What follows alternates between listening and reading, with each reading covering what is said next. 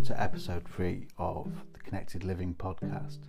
This episode is entitled Learning to Fly. When I discussed it in the introductory episode 1, I talked about it in terms of shame and vulnerability, and I said that's what we were going to explore, and that is essentially what we are going to do during this episode. I'm just conscious as I say those words that they're quite they appear quite negative, so I'm going to attempt not to use those terms as we're talking through this episode. It is very much based on the work of Brené Brown and how she describes how that shame and that desire to protect ourselves ensures that we're often not vulnerable. We often don't make ourselves vulnerable. As I say, I want to shy away from using those terms and consider it in terms of us being fearful to take risks, to do stuff that we might fail at for fear of that failure. I want to spend this episode discussing that. My thing is about this is sometimes we fear failure but do it anyway. Sometimes we get, when we put ourselves in vulnerable positions, when we go for an interview, when you tell your loved one that you love them for the first time, we're afraid of what might happen. We're afraid of not succeeding or looking foolish, but we do it anyway. So how come we can do it on those episodes, but we can't in other circumstances? I'm interested in looking at that, and I think the answer lies in our view of the world, our lived experience. So what happens when we fail, and what we think about ourselves, our failing selves in that moment? Because sometimes when I've been speaking to colleagues, normally when I'm coaching them about interview technique and going for jobs, some people say, I haven't been for a job for 10-15 years and I don't want to, and it's often down to an experience that they've had, that they failed, they haven't got a job, they've been for an interview and they've been unsuccessful, and that can really colour them, and that fear of recreating that feeling again is terrifying for some people, so they avoid those situations. Many people, if I have to have an interview, I won't go for the job attitude. So that's interesting. I want to explore that, and as I say, I've been speaking to colleagues, and some of them have told me their experiences of why they avoid certain activities or avoid doing some new things because of that fear of failure, that fear of looking stupid. So we're going to use some of that material, combine it with my personal experiences, add in some of Brené Brown's research, and see how all that fits together. So that's the first part of the episode. We'll be exploring why we sometimes won't put ourselves in a position where we might fail. So we won't carry out risky activities for fear of failure or looking stupid, or both. So we'll look at why that is the case, what happens in that moment. And in the second part, I want to talk about how we can harness the times when we do see the fear, feel the fear, and do it anyway. So I want to explore how we can do that consciously all the time, intentionally, acknowledge that visceral feeling that we have. So acknowledge the visceral feeling of fear, that feeling sick in the pit of the stomach. So we acknowledge that that's the case, and we examine it and see it for what it is, so we can then go on and do the thing we're afraid of. We can take a risk, so we can fly. Hence the Learning to Fly title of the episode. So we can potentially fly, I think is probably a more accurate answer. So we'll take that risk. We'll do the thing that frightens us because the rewards are great. We might fail. We might fall down. We might look stupid. We might hurt ourselves physically or emotionally when we do this, but the rewards are great, so we're going to do it anyway. How can we create a conscious attitude where that happens?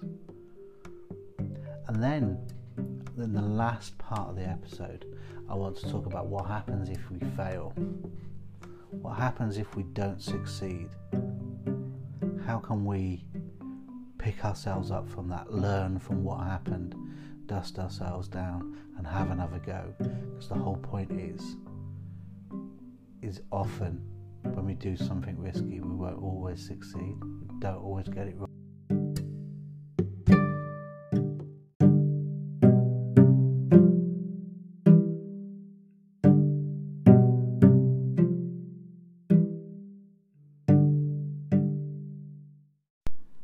So let me tell you a true story about me. I can't swim. Never had lessons. Well, I had a few lessons when I was a child at school. Then I had an operation on my ear in the middle of those swimming lessons, and I never went back. Always made up an excuse as to why I couldn't go to have those swimming lessons. Then I went through high school, never went swimming with my friends, never did any of those activities, shied away from anything that might mean or need me to swim. Became an adult, never felt the need to, until my children were young, until I was taking them to the swimming baths, and when we were on holiday and I couldn't swim. And I felt embarrassed by the fact that I couldn't swim and can't swim. Thought, shall I learn? So what stopped me? What stopped me from learning to swim, and probably what stopped me from learning to swim when I was younger as well, is fear of looking stupid. If I'd have learnt to swim at the same time as everybody else, I would have been an equal to them. But because I didn't, I had this fear of being the novice, fear of being laughed at for not being able to do something. So that fear of being laughed at prevented me from being courageous and going to learn to swim. I didn't want to be the fat kid that wasn't very good at it, because in practically every other aspect of sporting life at school, that's where I was at, and I could get out of this. So I wasn't going to go, and I didn't go. And then as an adult, I was fearful of being the novice, being an adult. It's too late now. It's too late for me to learn to swim. I can't be that novice. I need to be somebody that knows what I'm doing. I need to be an expert now at things, and especially at something as fundamental as swimming. I can't put myself in that position where people are potentially in my head feeling sorry for me. Oh, he can't swim. Look, he's trying. Bless him. He's trying hard. I couldn't do that. And it was a real blocker for me in my head to this day. And I'll admit it. I've not really thought. My children are adults now.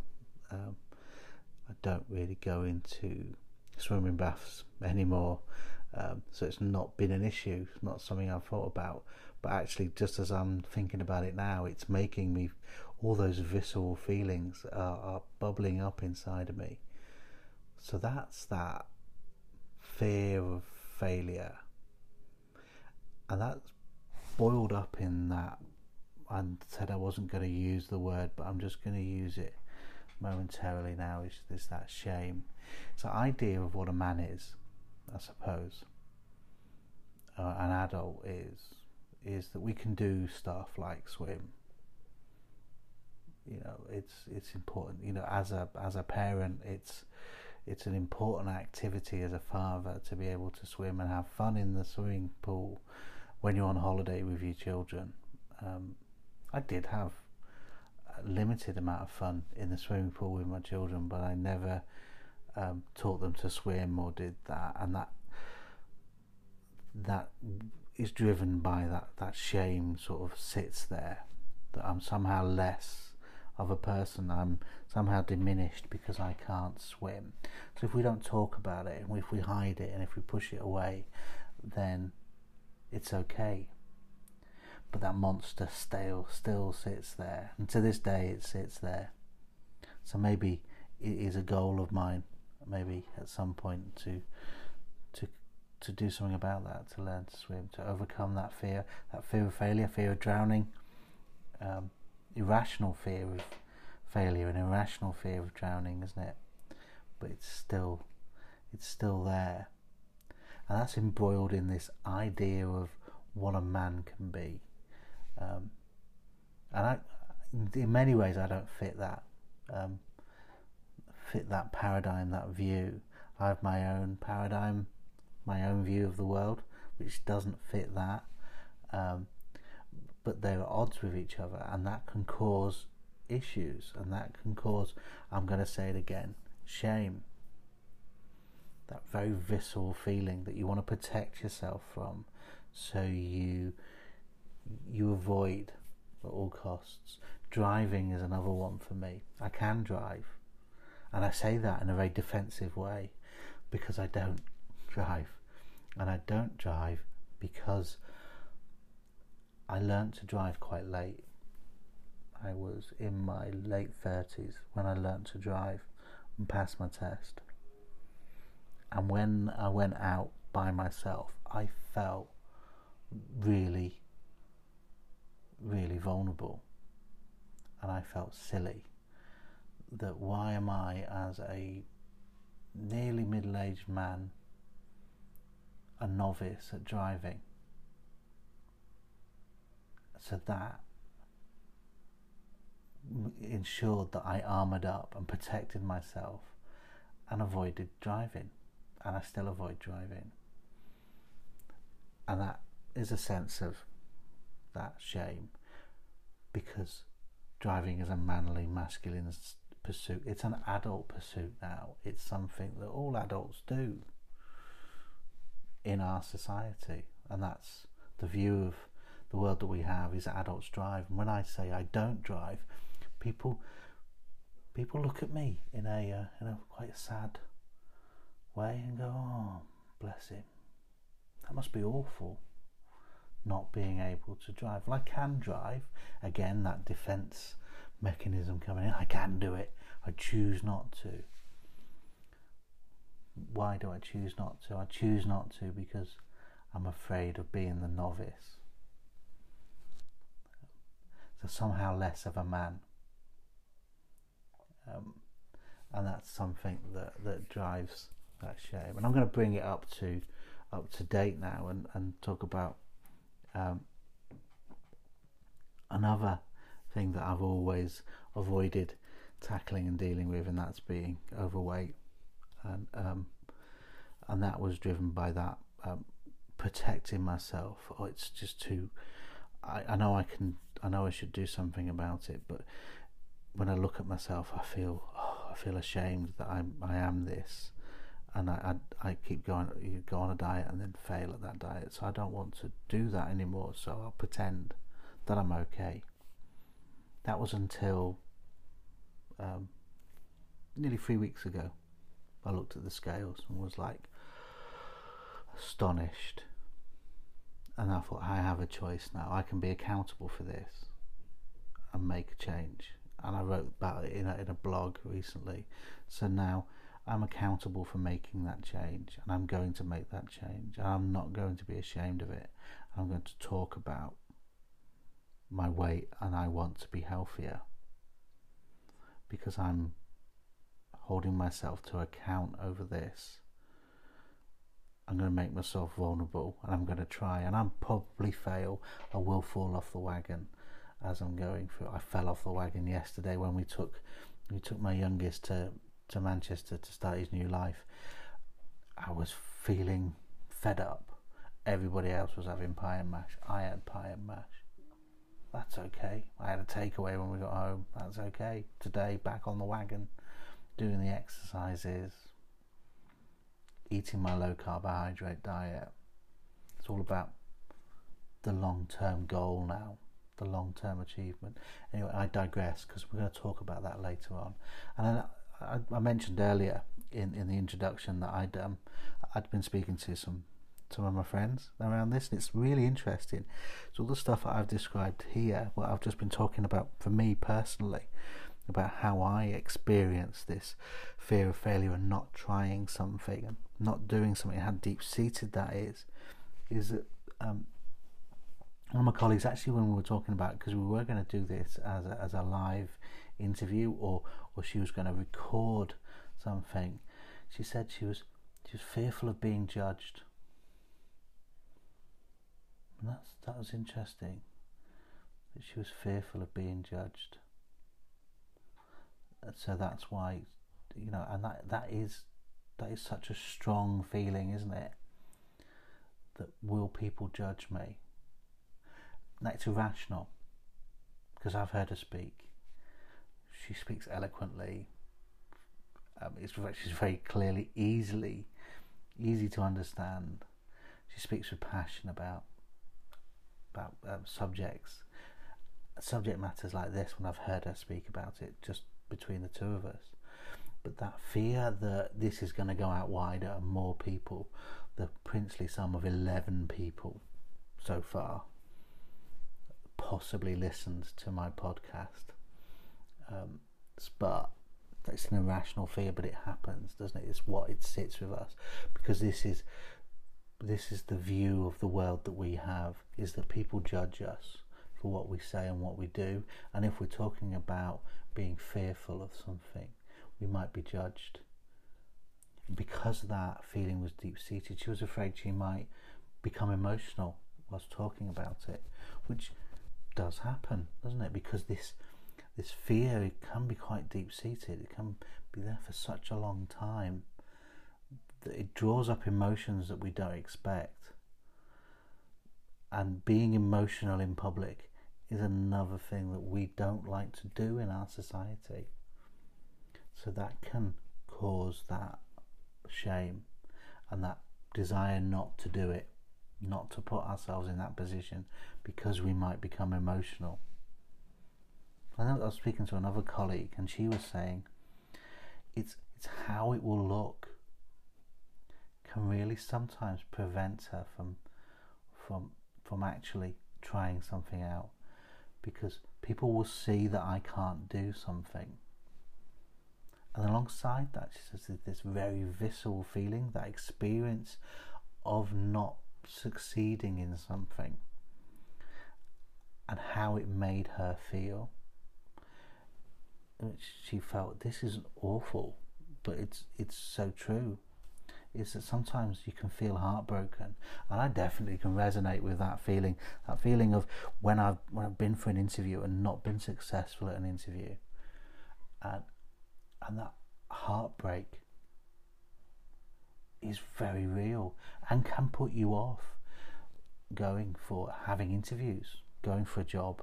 It can really have that extreme effect on you. Feeling ashamed, because we attach ourselves, don't we, our self-esteem to what we do. So we are somehow less, and this is shame. This is what it does, is it makes us somehow less of a person, to make us feel ashamed that we have failed, that we are sub who we are supposed to be. So we've become less of a person because of that. And she talked about letting people down if she didn't succeed in something, letting herself down. It doesn't have to be that way, does it? It doesn't have to be that we experience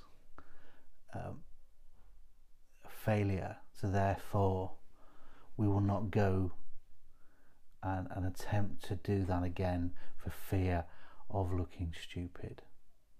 There are plenty of people. When I go back to swimming, it just come into my head then, and I started that sentence. I'm going to pull myself back. I'm just going to compose myself and think about that.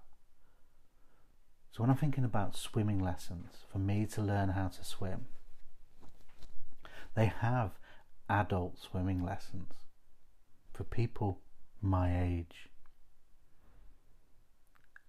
So why is it shameful? Why would I be embarrassed to be amongst people that can't swim, learning to swim? We'd all be at the same level. It's irrational, isn't it? It's an irrational thought that I might become emotional.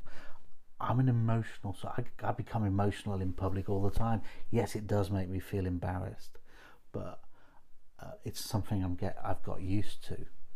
So why can't I do that? And it's so fundamental, isn't it? That sometimes I've been for job interviews and not got them, felt ashamed, felt upset, felt diminished. But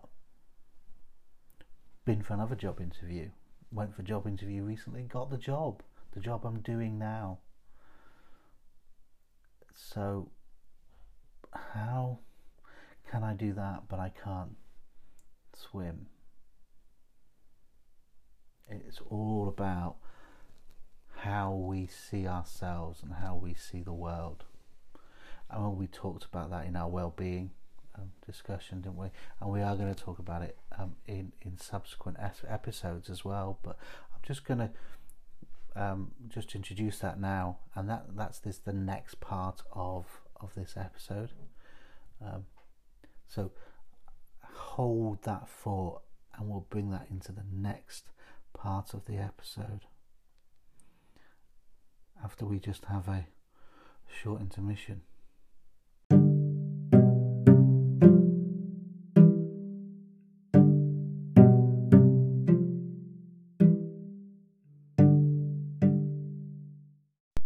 So we started to explore why and how we can overcome these fears in the previous section, really, I suppose.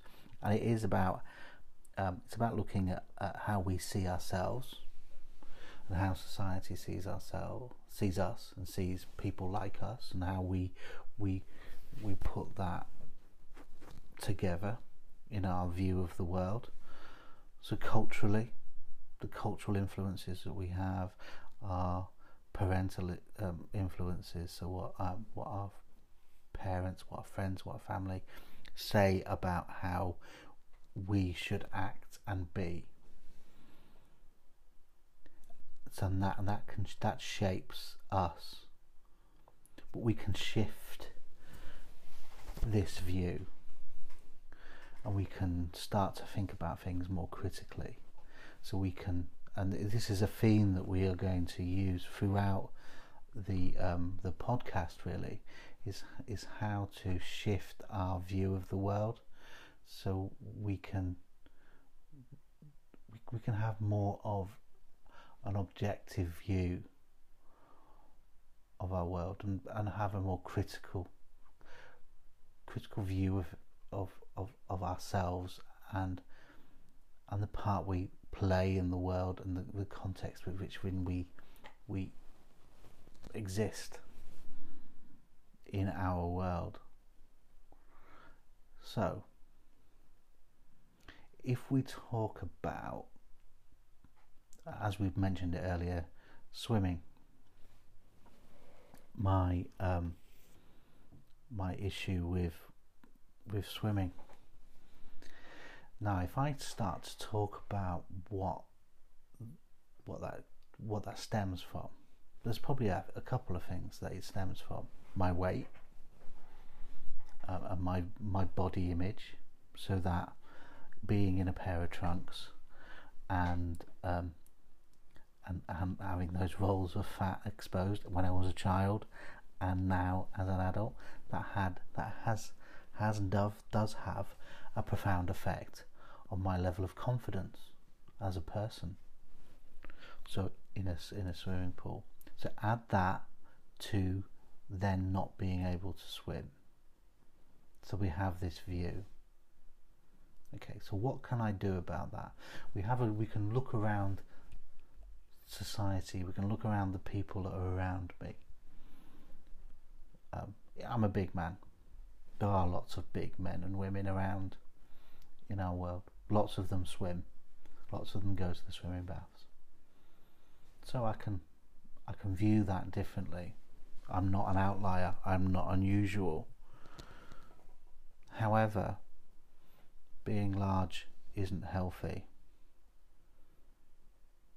So I can change my body shape to a certain extent. One of the things to help me change my body shape is actually swimming. So swimming can help me from an exercise perspective. So I'm beginning to shift my view of whether I should learn to swim or not. So we've got this, my body image. So how can I can start to lose weight, which I am doing. I can do exercise more. A form of exercise that would be helpful would be swimming. I can't swim. I need to learn to swim. Learning to swim is a form of exercise. Am I in a position where I can put myself in that place? Am I going to fail at swimming? If I fail at swimming, I'll drown. They're not going to let me drown. It's bad for business. So I'm safe. It'll help me lose weight. It'll help me with my body image. If I want to have a better body image, I can lose weight a bit before I go.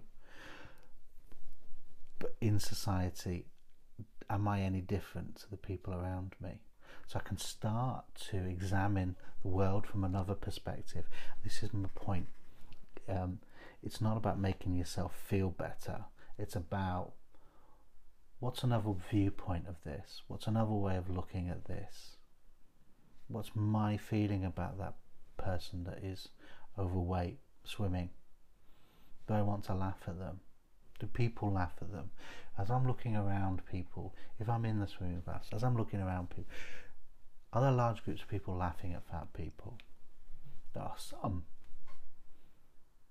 but there's not huge numbers. What's my opinion of somebody large exercising, trying to lose weight? Good on them. They're trying to do something about their health. So you can shift your paradigm, your view of how you see things. Another thing we can look at is my perspective from not wanting to drive, not being a novice. How many people do I see I see people driving all the time. Some of them are new at driving, some of them have been driving for a long time. Is it always apparently obvious, apart from if they've got a big P on their car, that they're a new driver? No. Do experienced drivers make stupid mistakes? Yes, they do, all the time. Do new drivers make mistakes? Yes. Do they drive well? Yes. So why am I any different? Why would anybody else see me any differently? What do I hear Lisa saying and talking about other drivers? She doesn't talk about new drivers, she talks about people driving inconsiderately. So it's nothing about being new, it's about becoming experienced, about being on that journey. So it's about shifting my view of what being a novice is that we're all new at something. So what's driving that? So trying to be clear about this, imagine, there's a simpler way of explaining it, is imagine you've got a beach ball, and a beach ball with coloured panels on it. So if you hold it end on, when it's got the circle in the middle of the beach ball, you can see all the panels of colour, can't you? See all the colours there. However, if you hold it on its side, you can only see half the colours. But if that's your view, that's the view you've only ever seen of that beach ball, you'll only see those colours. And it's only until you turn that ball round that you can see all the colours. And that's about shifting your paradigm, about shifting your view. So is there an alternative way to think about or see the issue in front of you? So if I go for a job interview, two things are probably going to happen. I'll either be successful and get the job, or I'll be unsuccessful and won't get the job. What's the worst thing that could happen to me if I don't get the job? I don't get the job. I have to stay in the job I'm in. I have to stay unemployed. Will there be another job that's coming along? Probably yes. Okay, so I'll either be successful or be unsuccessful. If I'm unsuccessful, I'll stay unemployed or not change my job. What can I learn anything from that? Yes, I can. I can go through and think about what were my answers, what was good, what was bad, what was how I acted. Is it because I didn't know my subject matter, or is it because they were looking for somebody that wasn't me? If I know that I was deficient in my subject matter, I can get better at that. I know I can get better at that. If they didn't like me, there's nothing I can do about that. I can only change what I can change. And sometimes I'll try something new and sometimes it won't work. And I can learn from that. I can either get better at it, so I can practice at it, or I can try another way of doing it. But if I keep doing it the same way, I will fail again. So I can have my different view is, how can I get better at what I've just done? Not assuming that the next time I will do as badly as I did this time, because actually I've got some experience of it now. So I've shifted my viewpoint. And that moves on actually to, how do you pick yourself up when you failed? And it is about examining what has just happened to you. Brené Brown uses a term, the first shitty draft. So when something has happened to you, when you have been vulnerable, when you have taken a risk and you've failed, often what we don't do is that we don't examine what happened. We armour ourselves up, we feel ashamed, we feel like we're a failure and somehow less of a person. Nothing has changed to us as a person We are still the same, only we're a bit more experienced now. This has happened to us. It hasn't made us worse. It's just something that's happened. So what can we do is we can write a first shitty draft. And we can talk about what just happened to us. We can write down exactly what happened, what we're feeling right now. And we might be feeling ashamed. We might be feeling angry. Because we might consider it somebody else's fault. We'll write everything down. Everything, all the feelings, get it all out there on a bit of paper. Once you've finished, once you've exhausted all of the angst and anger and frustration, you put it on the paper, read it back to yourself, ask yourself some questions. What part did I play in that? What can I take that was useful and was good? What can I do differently? So what can I learn? What part did other people play? And how can I influence that differently next time? So you start thinking about it in a more critical manner. That will help you then next time when you go and do the same thing. So you're not doing the same thing, you're behaving differently. So you'll get a different outcome. It might not be better, but it'll be a different outcome. We can learn each time. But the best way to do that is to capture what happened and what you feel like in that moment. And that will help you move forward. I just want to go back to that feeling of shame that we can feel either just before we do something because of our experiences or our view of the world, and sometimes afterwards when we fail. One of my friends, when she was talking about her fear of failure and what she says it is, what she called it was a monster under the bed. So that monster that's under your bed when you're a child, that it seems so big and scary in the dark, and when you turn the light on and there's nothing there. And she said that's how she feels with fear of failure, and how she combats it now is that she'll talk about that fear. And that's another thing to do, before, as I've done, talking about swimming and that fear of going swimming. And the first shitty draft is another version of that. It's sharing that fear, and if you can talk about it with somebody else and examine what's happened, it somehow diminishes something that could become big and unwieldy, and often can take over your life and prevent you from doing something. So you can start to share that, and it starts to get smaller and smaller.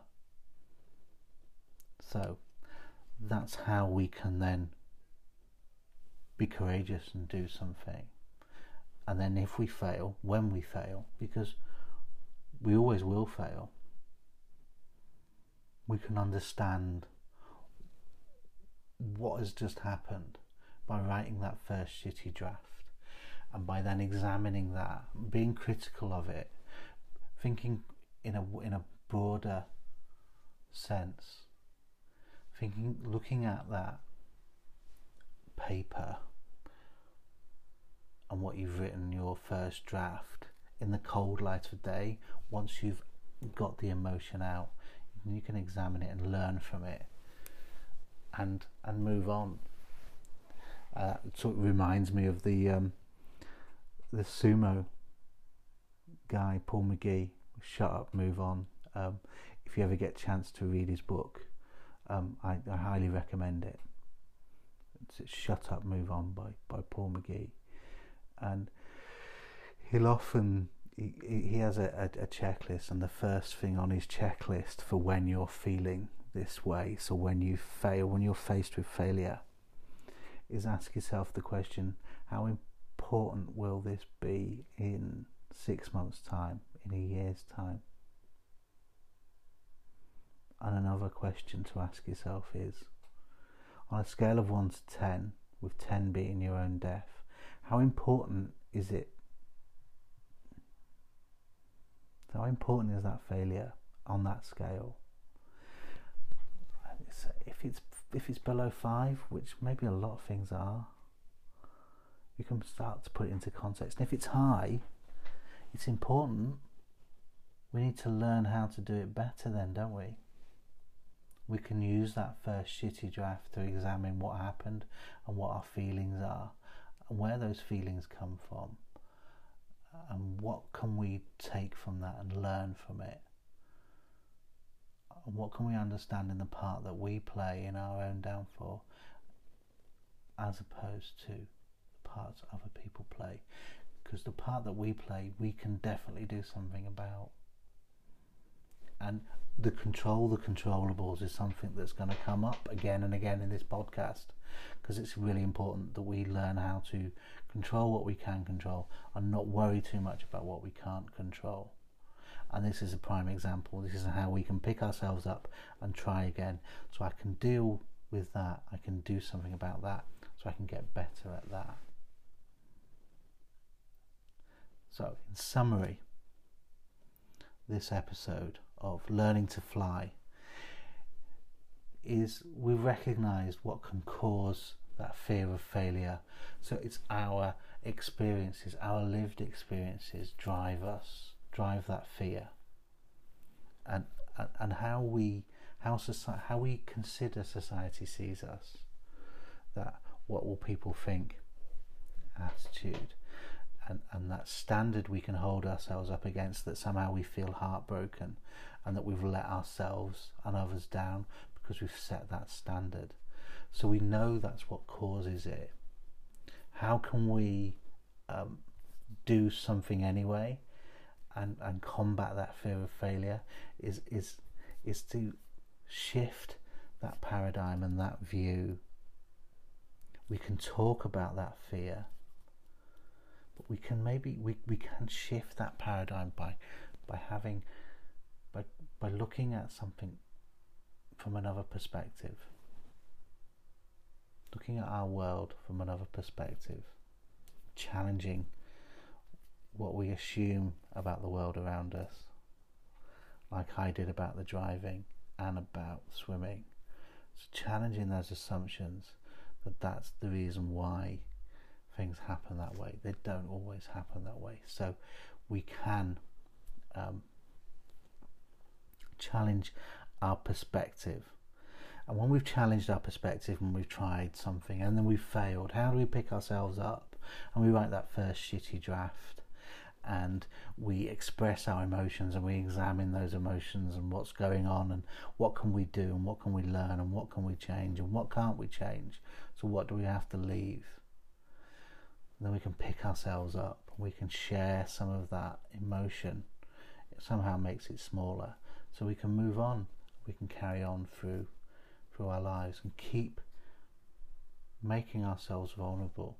So think about the aspects of your life that sometimes you're more fearful of changing because of that fear of failure.